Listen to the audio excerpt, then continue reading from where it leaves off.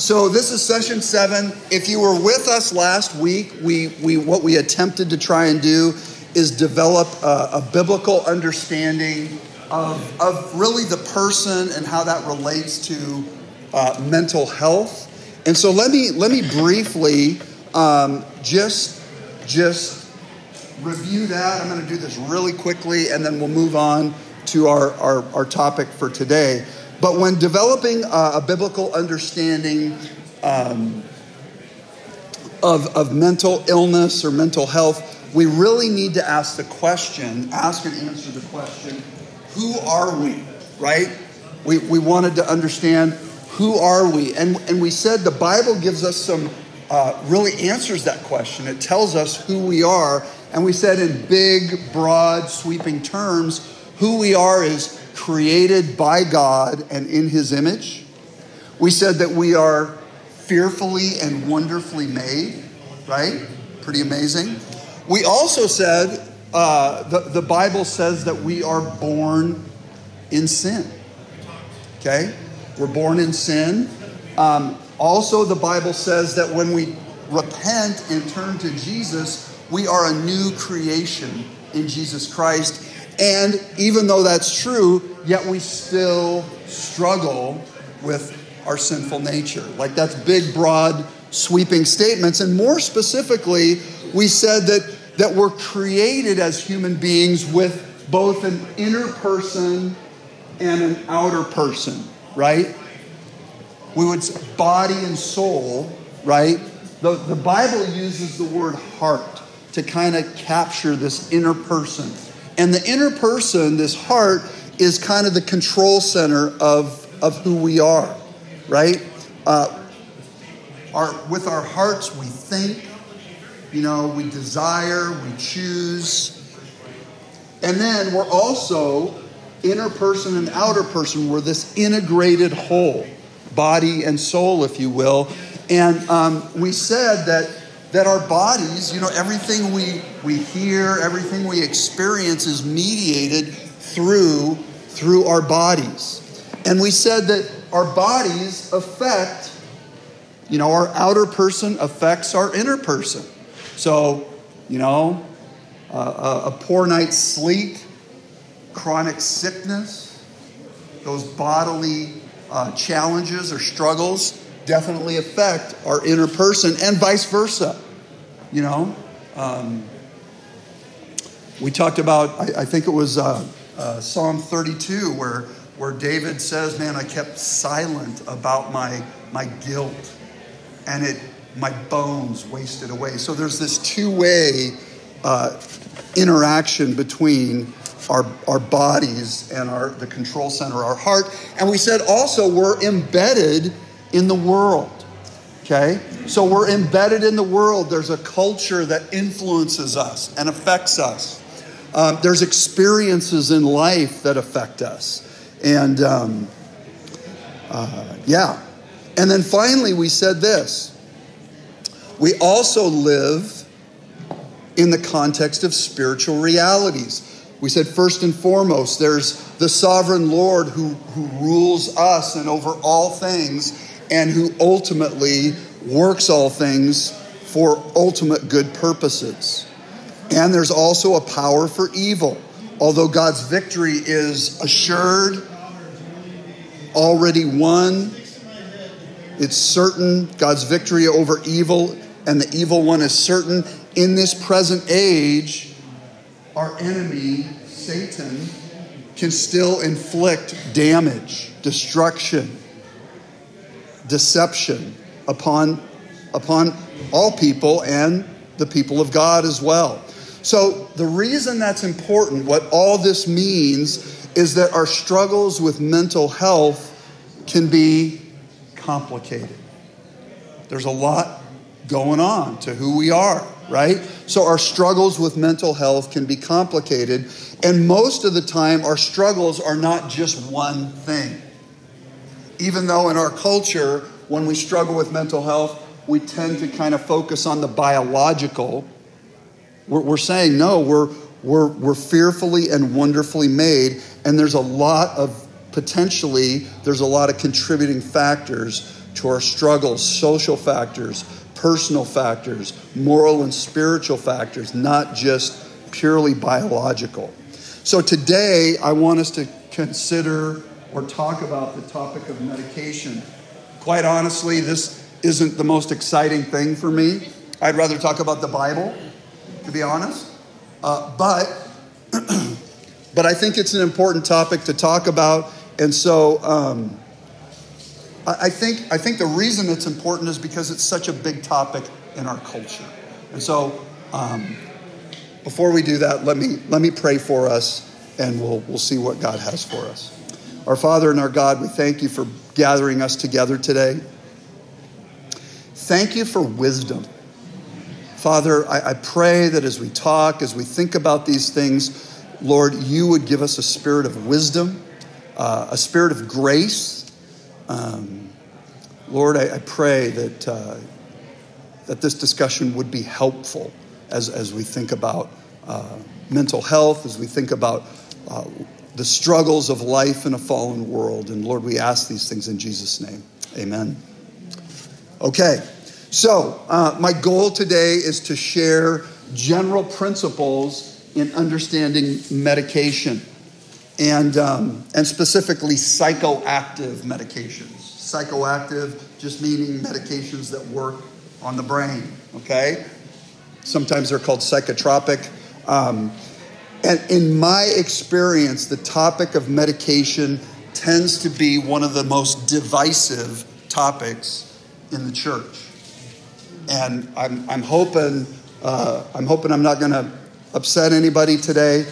So my plea is that we give grace for this topic. We give grace. You may have a different perspective than I do, and my conviction is this is a wisdom issue.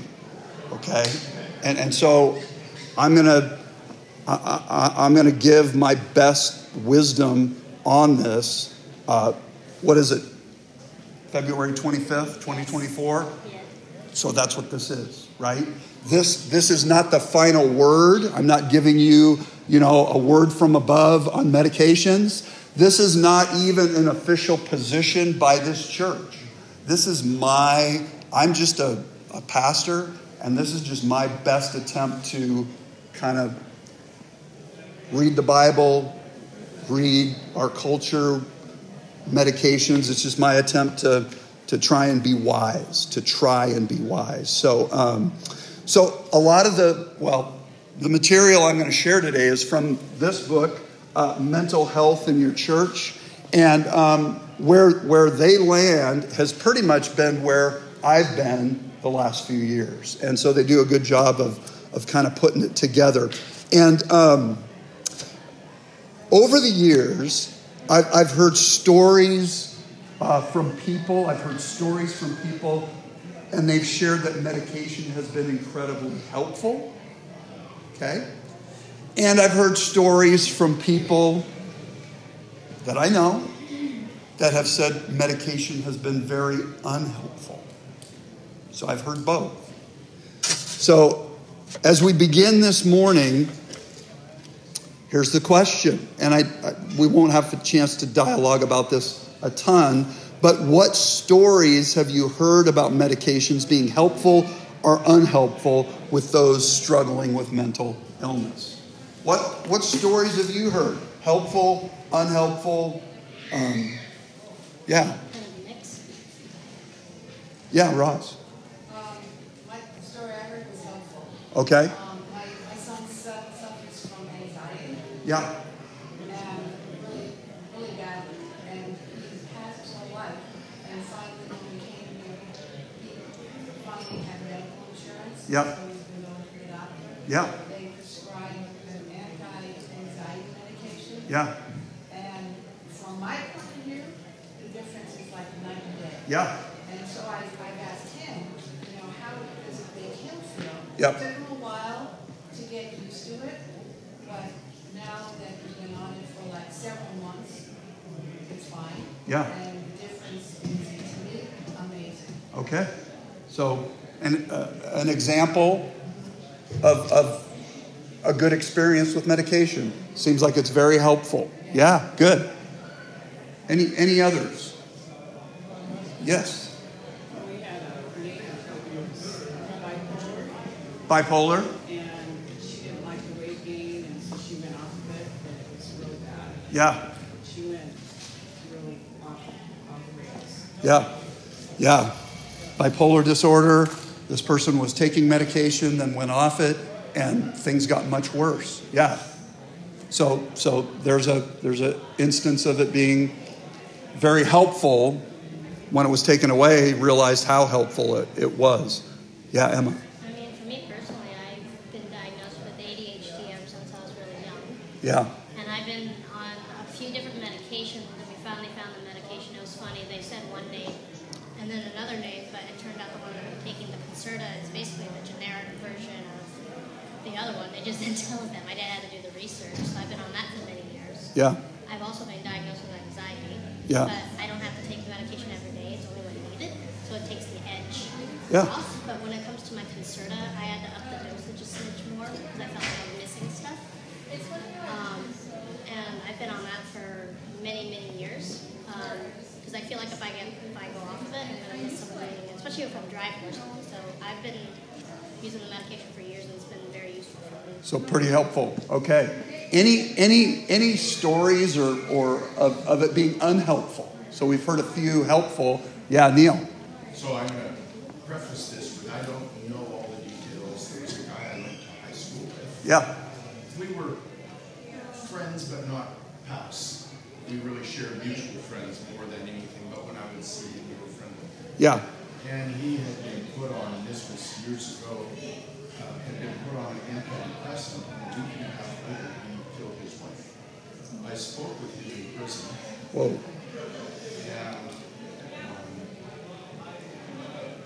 And he said, I am completely responsible for this, and there's not 2 hours that go by in my life where I don't cry out in repentance to God. And he says, yet there was something that he really believed that, now, he says, I'm not blaming it, but I believe this influenced my own ability to restrain and control myself. Okay. Yeah. That and I know that's an example. Yeah. I want to give a caveat. That is not. That's just what he told me. Yeah.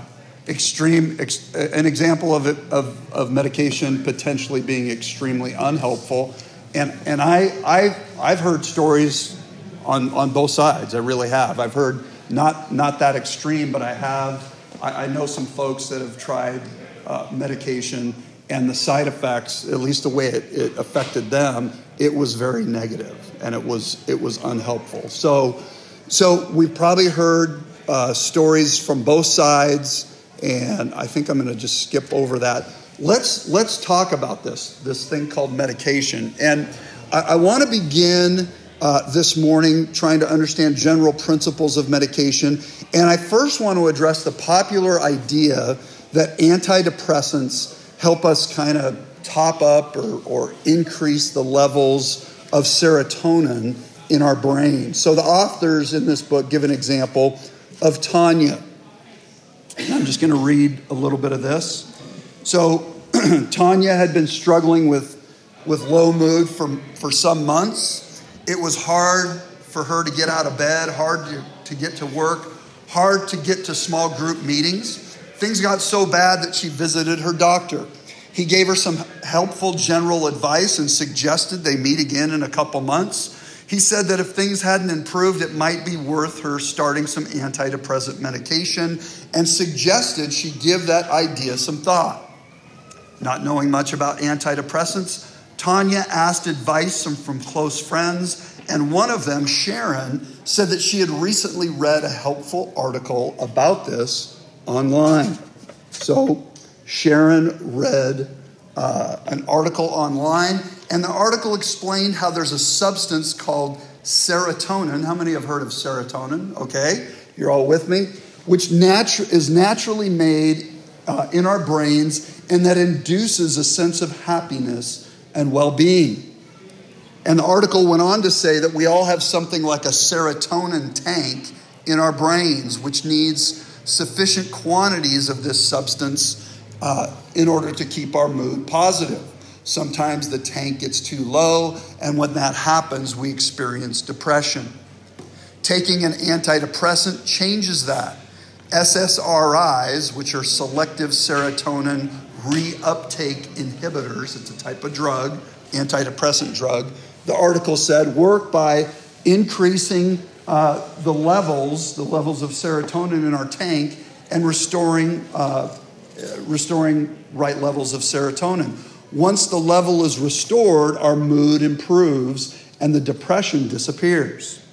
Tanya found this explanation hugely helpful, not least because it made taking antidepressants seem so obviously the right thing to do. She went back to her doctor and started on antidepressants the following day. She said she was feeling positive about the future for the first time in months. According to this description, depression is kind of like diabetes, right? Like with diabetes, you can actually do a blood test, right? And through this blood test, they can determine that your pancreas isn't producing enough insulin, right? And that you need insulin injection. So this idea of topping up our serotonin is kind of likened to diabetes. We don't have enough insulin. We need a drug to increase our levels of insulin. But here's how the author responds to that popular understanding of serotonin. He says this: only it just isn't that simple. And the author recalls taking a class in neuropharmacology, which is the study of how drugs work on our brains. He was in a class on neuropharmacology, and he remembered the professor making a very striking statement. Here's what the professor said in his neuropharmacology class. What you need to understand is that with our current understanding of brain functioning and with the drugs we have available, all our efforts to affect brain functioning with the use of drugs is a bit like a mechanic trying to fix a faulty car by opening the hood, right, and hitting the engine with a hammer.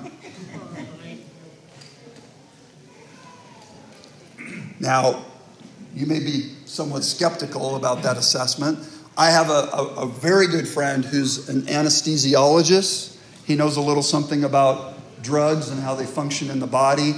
And when I wanted to run some of this by him, just, dude, am I off the farm? And when I read him that quote, he said, yeah, that's about right. That's about right. Which is kind of scary because he's an anesthesiologist. So he's like, we don't know exactly how these work.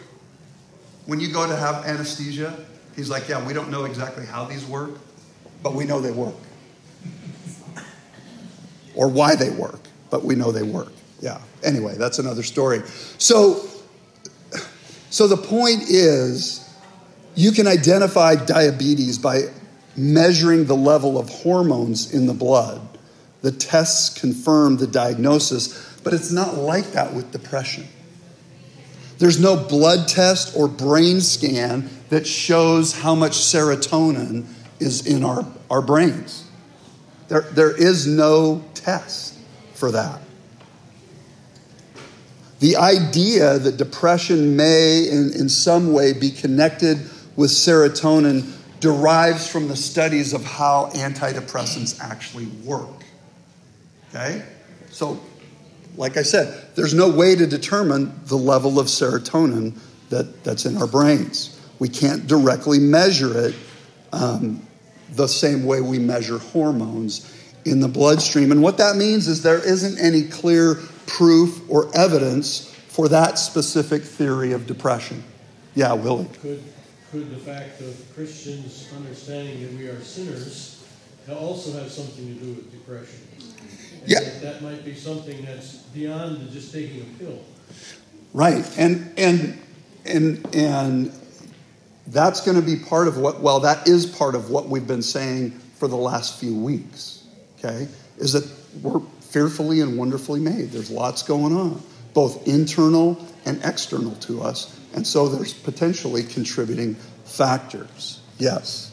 So I think that to say that depression is caused by low serotonin levels is probably saying too much, okay? I mean, there may be a biological component. And I think the reason it's important to just be clear about that is for a couple of reasons. I think there's a couple of reasons to be clear, at least in the case of antidepressants. And I think the reason to be clear about that is because embracing a theory of depression, this popular theory, could potentially have the impact on us of making us very passive in the process. Like, okay, the only solution here for me is I need to get medication, full stop, end of story. And so again, we said that a few weeks ago, that when we assume a patient posture, that's typically passive. And there's usually other things that we can do as well. And then conversely, holding that theory somewhat loosely will help us potentially be more active or at least be open to some other possible contributing factors, like Willie was pointing out. Yeah. John, so like the medication, like my fiance, he's been diagnosed with depression, severe depression. Yeah. And it took a few rounds of increasing the dosage. He's on a medication called Celexa. It's kind of the general one that's made. Once he finally found the right balance for it, but it seems like he's still not there enough, where I told him, I said, you could slightly increase it more if you needed. Mm-hmm. But he's like, the levels are, he's like, I'm fine, but I'm like, so then why the level? I said, you seem a bit off still. But also, like my dad said, counseling would be a key thing to help with that possibly as well. Yeah. So, yeah, I'm trying to wrap my head in how to help him to get better or help him be more manageable. That's where we're headed. Yeah. Yeah, so hear me. Please stay until we've talked about, please stay till the end, okay? Because I'm not saying that taking antidepressants is wrong, okay? Hear me clearly, that's not what I'm saying. Relieving depression can be a great help and a great good, okay? It's just that when antidepressants work, we aren't exactly sure how they work. Okay? That's all I'm saying. We just don't know exactly why or how they work, but we know that in certain cases they can work. Let me give you a brief history of psychiatric drugs, and this is very, very brief. One of the things, there's a couple of books I'll show you here later, but if you read about the history of psychiatric drugs, or just psychiatry, it's a fascinating read. And one of the things you learn is that for many, if not most, of the psychiatric drugs that are currently in use, they were discovered by accident. Okay? So I'm going to just give you a couple of examples. There is this drug that I don't think this is used much anymore, chlorpromazine. Was the first drug that was widely used to treat schizophrenia. Schizophrenia is a mental illness that involves like delusions, hallucinations, unusual physical behavior, disorganized speech and thought, and sometimes paranoia. I mean, it's a serious illness. And chlorpromazine was the first drug to be widely used to treat that mental illness. And this drug was discovered because researchers were using antihistamine-like drugs that are in the same class. They were using drugs like that to treat this condition that was known as post-surgical shock. So people would go into surgery. This is like 40s, 30s, 40s-ish, 50s. People would go in for surgery and they would experience what was called post-surgical shock. And researchers noticed that patients who took chlorpromazine were more relaxed about their surgery and that they needed fewer painkillers afterward. And so researchers got to thinking, and they thought, well, maybe this might be useful in psychiatric conditions. And so they began to experiment, if you will, and give it to patients that were, very severely mentally ill. And they found that in many cases, it helped. It helped them. And so from the 1950s onwards, psychiatry was really transformed by the use of chlorpromazine and really by the use of psychoactive drugs to manage people with mental illness. It was very different prior to that. In more recent history, SSRI drugs, selective serotonin reuptake inhibitors. I'll mention briefly how those work here in just a few minutes. But SSRIs, again, this idea that some usages of these drugs are discovered by accident. These drugs were initially developed for depression, as we mentioned. And what happened was they just unexpectedly found that these drugs actually helped obsessive-compulsive disorder. What else? Obsessive-compulsive disorder, PTSD, they're used for PTSD, and even for premenstrual, severe premenstrual symptoms. And again, these were just kind of discovered by accident, if you will. This drug, like these type of classifications, drug kind of be more like not to like. We'll get to that. I'll talk about the classifications. Yep, good question. Let's see. Yeah, so the authors in this book, they basically say this. This isn't because the use of these drugs isn't because we've learned new things about the biological causes of these specific conditions, schizophrenia, obsessive compulsive disorder. It isn't because we've learned something new about the biology, but simply because the drugs seem to help. Like we've tried them, and for some people, they seem to help. So, side effects and other difficulties. I don't think it's an overstatement. I'm obviously not a medical doctor. Are there any medical doctors here? Nurses? Negative. Wow. I'm a pastor. You're a what? I was in Belgium a nurse. Yeah, okay. Well, okay, let's try this statement out. I don't think it's an overstatement to say that every medication, I mean, not just psychoactive medications, but every medication has side effects, right? Leva, would that be fair? Yeah. Like the side effects may be very minute, but any drug that you take has some kind of side effect, okay? And I think of the drug commercials on TV, right? You watch those commercials, it's like, wow, this is a wonderful drug, and then there's 3 minutes of, this raft of side effects. Yeah. If you're allergic to it, don't take it. Yeah. Thank you very much. That's super helpful. Yeah. So I think that's, look, I'm stating the obvious, but I'm saying medications have side effects. And so that is just something to consider. That's one reason to be cautious with any medication.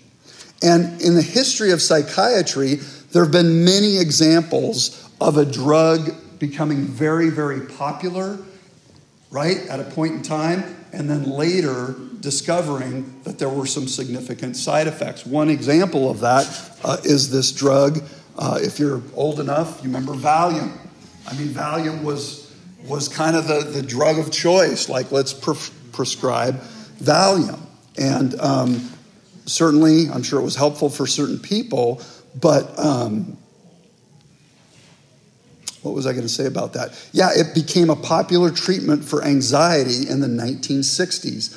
However, a decade later, it was discovered that this drug is addictive and that people that just quit were having severe withdrawal symptoms, okay? So that's one example.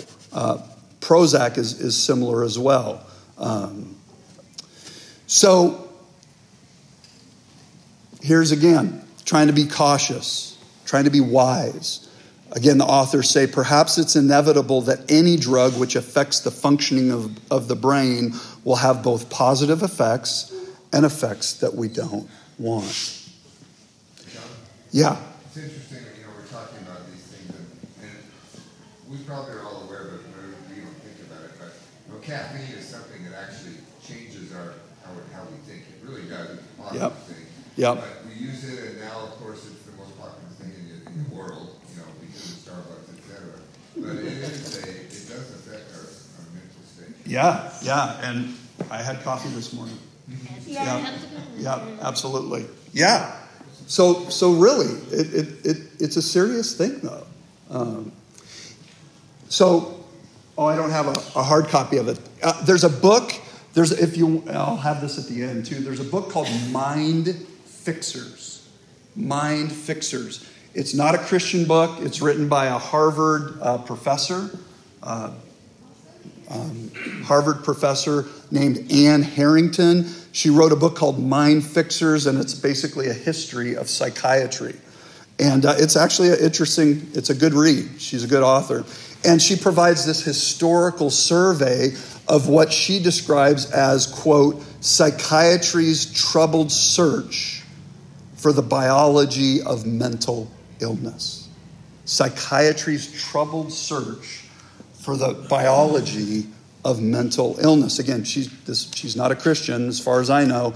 And she notes how psychiatrists from different eras have made, quote, audacious promises on which they could not deliver. And what she means by that, if you go back into the history of psychiatry, at one era of psychiatry, the thing to help people was seen as the mental asylum. Like they need to be in an asylum. That's going to be the way to treat people. And then next, there was psychoanalysis. You've heard of Sigmund Freud, his psychoanalysis theories and practices were applied. Then, after psychoanalysis, there was surgery and electroconvulsive therapy. So lobotomies, like we're going to do surgery, we're going to lobotomize people and do ECT, electroconvulsive therapy. That was a period of time. Those were the main treatments with psychiatry. The next solution was improved social conditions. And now, what's the treatment of choice, do you think? Medication, pharmacology. And she notes that what's interesting about the history of psychiatry is that every era, once we get to the next era, we look back on the previous era and ridicule, like, can you believe that? They lobotomized people, and did electroconvulsive therapy. So the new solution always seems like the best one. And I need to stop at this point because if you think this is like a takedown of medications, please stay with me. I'm not trying to do a takedown on medications. That's not my intent. It's not my conclusion. What I'm just trying to give you is some context for medications. Okay? This is just some context. And the reason I want to do that is because, like we've said in the last weeks, like Willie brought up again, we're complicated human beings.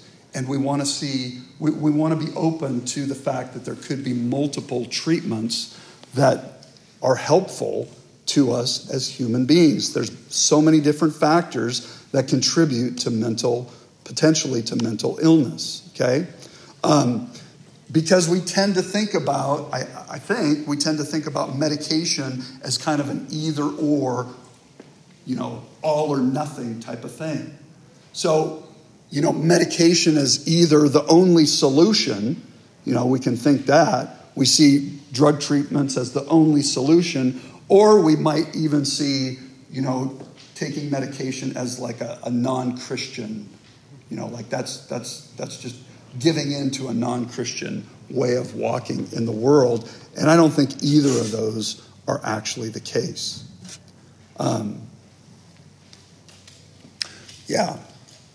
Before I give some common principles, what I think are wise principles for using medication, let me just talk about some of the groups of medication. Emma was going to bring that up. So here's some common groups of medication just to be aware of. This is not an exhaustive list. One is the group that we've talked about, antidepressants. And those are typically SSRIs, selective serotonin reuptake inhibitors, okay? And the theory is that the SSRIs stop the reabsorption of serotonin in the brain, okay? So they stop the reabsorption so that there's more serotonin available. Does that make sense? So it blocks this absorption of serotonin so that there's more available. That's the theory of how they work.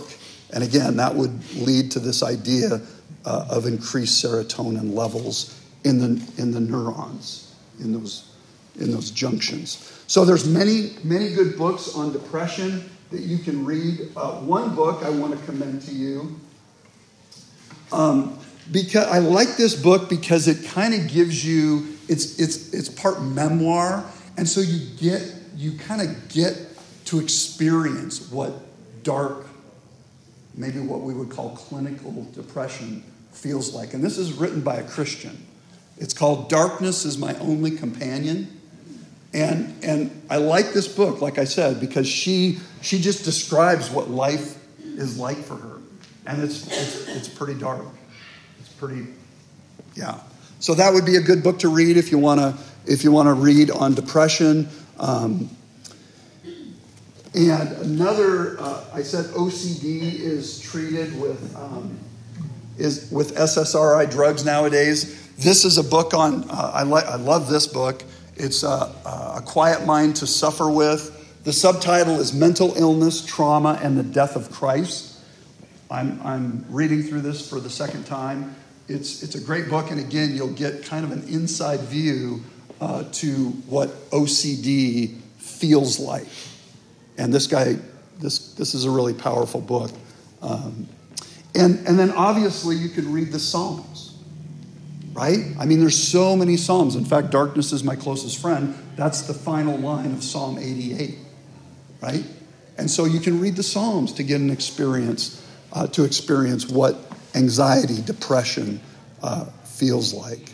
The next group are, I don't even know how to say this. How do you say that word?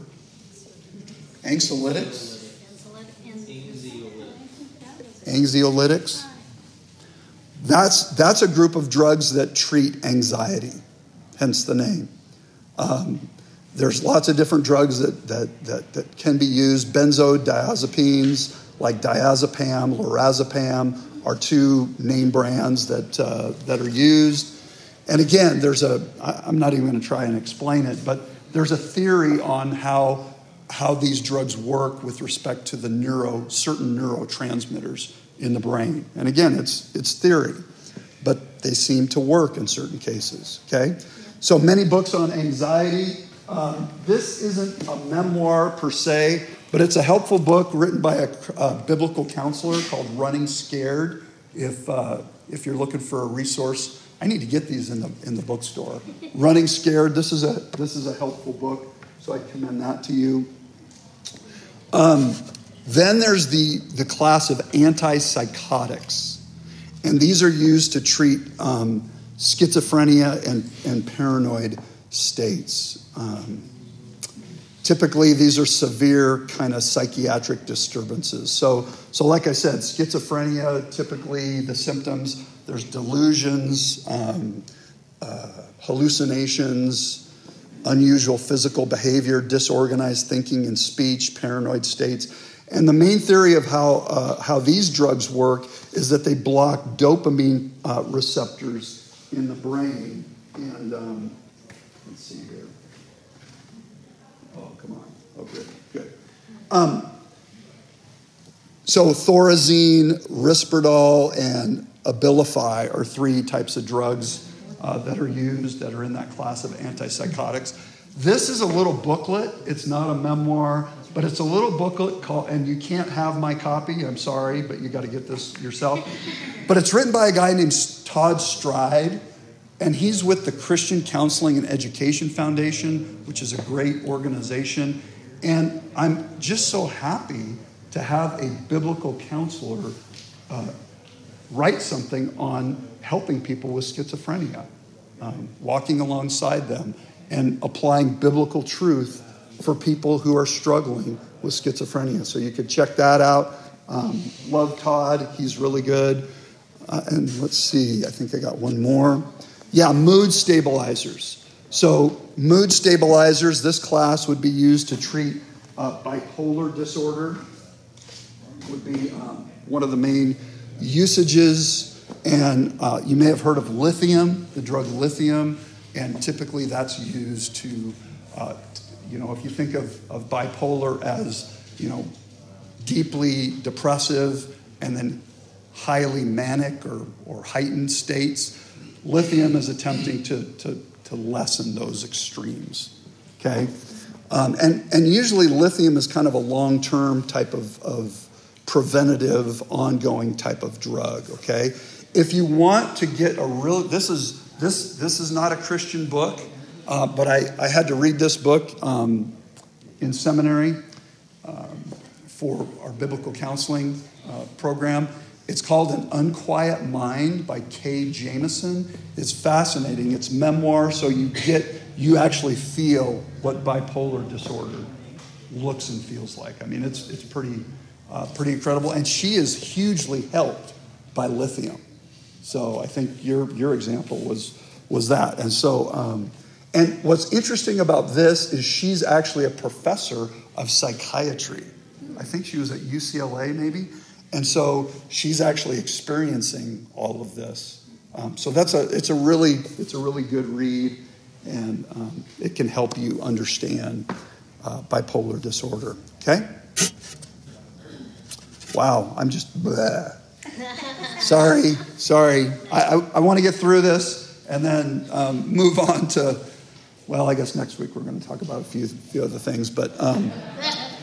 So let me just give you some principles. These are my best, I guess, wisdom for using medications, and based on everything we've said in the last few weeks, to me these seem like wise principles for using medication, and I think that needs to be clearly stated. So the number one principle for using medication is that using medication is a wisdom issue. It's not a sin to use medication. It's not a capitulation to our current culture. In my humble opinion, it's a wisdom issue whether to use medication or not. Does that make sense? Yes. Yeah, it's a wisdom issue. Okay, so nothing necessarily wrong with that. Here would be, I think, a wise principle for using medication.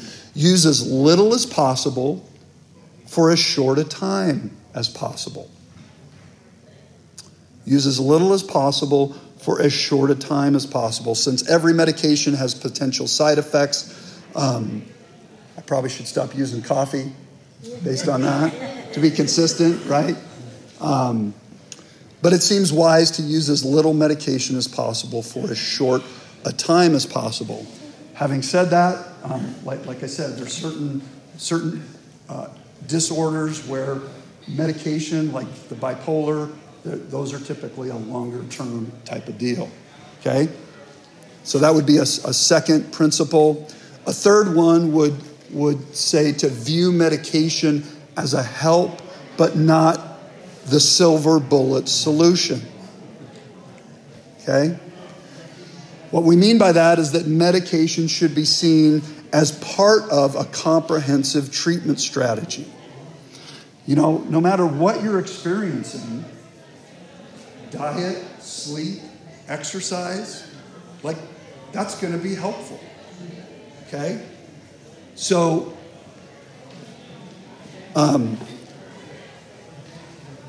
knowing God, learning to trust, understanding his grace and goodness to you.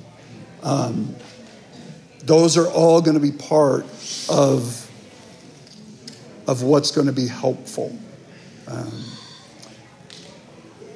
We said that medication alone, typically in the studies I've seen, medication alone versus medication plus counseling, the efficacy, the effectiveness of medication plus counseling is far greater. So counseling. So don't view medication as just the silver bullet solution, like it's going to fix everything. Number 4, the use of medication is not separate from faithful discipleship. The use of medication is not separate from faithful discipleship. And what this means is that whenever science advances in ways that can be a help to us, we give thanks for that. Where science helps us relieve suffering, we see these as good gifts from God. And so stewarding those gifts wisely makes a lot of sense. And what I mean by this is that instead of seeing the pill, this medication as your solution, see it as God's gift. Like there's common grace. And so people and resources have been developed to help alleviate suffering or relieve suffering, right? And so I see the pill not as the good Savior, but I see God as like, wow, he's provided these good things to help us, okay? And then last is the decision to use or stop using medication must involve medical supervision. Must involve medical supervision. Psychoactive drugs are complicated, wide range of effects and side effects. And so those using or seeking to use these medications should do so with medical supervision. Just a personal anecdote. I've known several people personally who have just out of the blue told me, I just quit taking my medication. Like I just decided to stop. And I'm like, dude, what are you doing, man? Like that's like just deciding to stop cold turkey can be dangerous. So decisions to use or stop using medication need to involve medical supervision. Okay? What do you think? Do those seem reasonable? Wise principles? And maybe you don't agree, and that's okay. But we can still be friends, all right? Hopefully we can still be friends. I want to close with a concluding illustration. This is from, I forgot this book.